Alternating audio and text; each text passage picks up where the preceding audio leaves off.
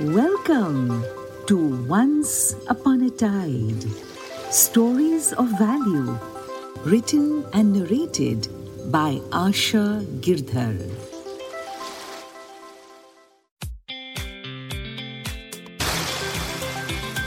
Hi everyone, how are you? I'm Princess Grace and I swim in the waters around the magical island of 1,000 rainbows. Today I'm back with another beautiful story. This story would have been about a fairy, except that, well, she wasn't a real fairy. Her name was Orphe.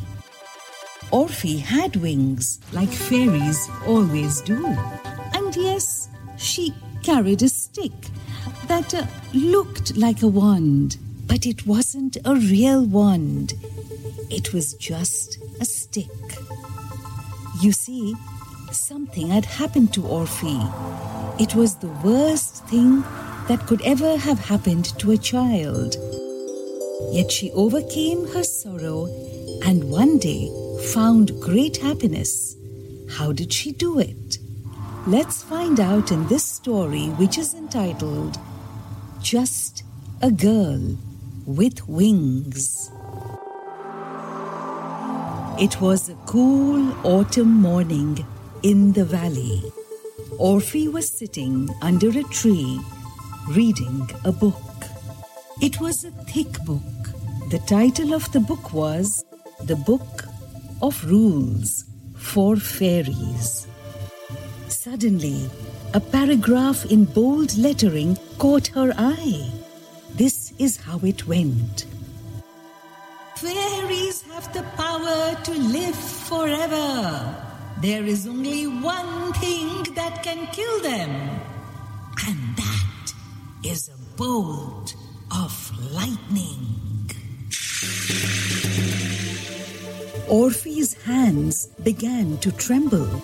Tears welled up in her almond-shaped eyes once more. She was a small, cute fairy, and she had slim, expressive hands. As she read the words in the book, she began to cry once more. You see, not so long ago, Orphe's parents had been killed. Yes, they had been killed by the one thing that fairies feared the most, a bolt of lightning. She had lived that scene so many times in her mind. The leader of all the fairies, Fairy Frances, had described it to her when she was old enough to understand. Orphe, you were born on a chilly night. Almost immediately, your parents carried you to the top of Magic Mountain. They were about to begin the most important ceremony in your life. This ceremony is called the Gift of the Spark. Fairy Frances, why is the ceremony so important? Well, now is the time for me to share a secret with you. Orphe, all fairies are born with wings, but no color. They are colorless because they have no power. That power has to be given to them by their parents. That is why the gift of the spark is the most valuable present a fairy can ever receive. Without that spark, literally, a fairy is not a fairy.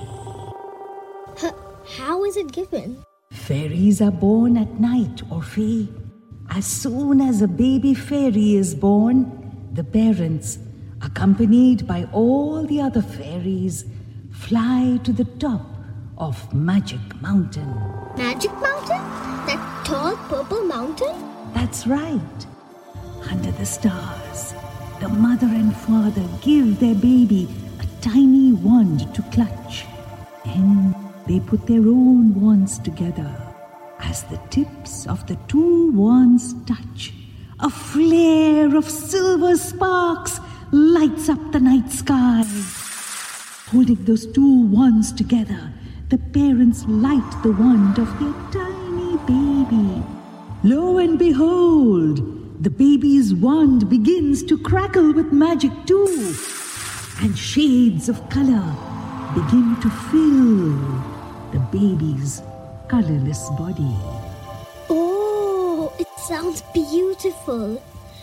But what happened to me? It was a cold, windy night when you were born. Your parents and the rest of us took you to the top of Magic Mountain. Your parents lit their wands and bent forward to transfer the spark of magic to you. Alas, just then, a bolt of lightning split the sky. It pierced the clouds and aimed straight for the mountaintop, straight for your parents. Before their wands could touch yours, before they could give you the spark of their magic, the lightning struck them. And with a scream and a sigh, they disappeared. Disappeared? Why? My dear, that is a fairy's way of dying. Oh. The rest of the fairies were terrified that the lightning would strike them too. They screamed and flitted around in confusion. I caught hold of you, and we all flew down from the mountaintop in a wave of fear.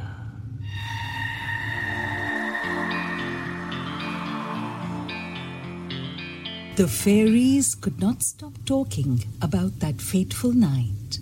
Every time it rained, they would fly to safety, shaking under the roots or in the hollows of old trees. And they all looked at Orphe with such pity. In fact, that's how she got her name. Orphe is the short form for the word orphan. That's who she was now. An orphan. How I miss my parents. I miss being held and kissed by them. But most of all, I miss my fairy power. I'm just a girl with wings and a stick. Not a wand. I have no magical power. The other fairies were kind to her, but she stayed away from them. I don't fit in with them. I never will. I am not a human, but neither am I a fairy. What am I? She made her home in an empty walnut shell. During the day, she would walk through the flowers. But at night, she would lie down in her shell and count the stars, hoping that one of them was her mother, twinkling down upon her. Alas, on one such night, it began to rain. It began to pour so heavily that the field in which Orphe slept began to get flooded. The little walnut shell, with its tiny fairy inside, rose with the water.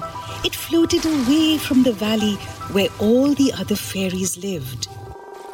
She woke up with a start and cried out, It's so dark. I can't see anything. Where am I?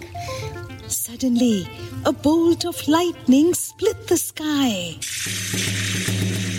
Oh no! Lightning! No! Please don't kill me. What was going to happen now? Let's find out in part 2 of this story.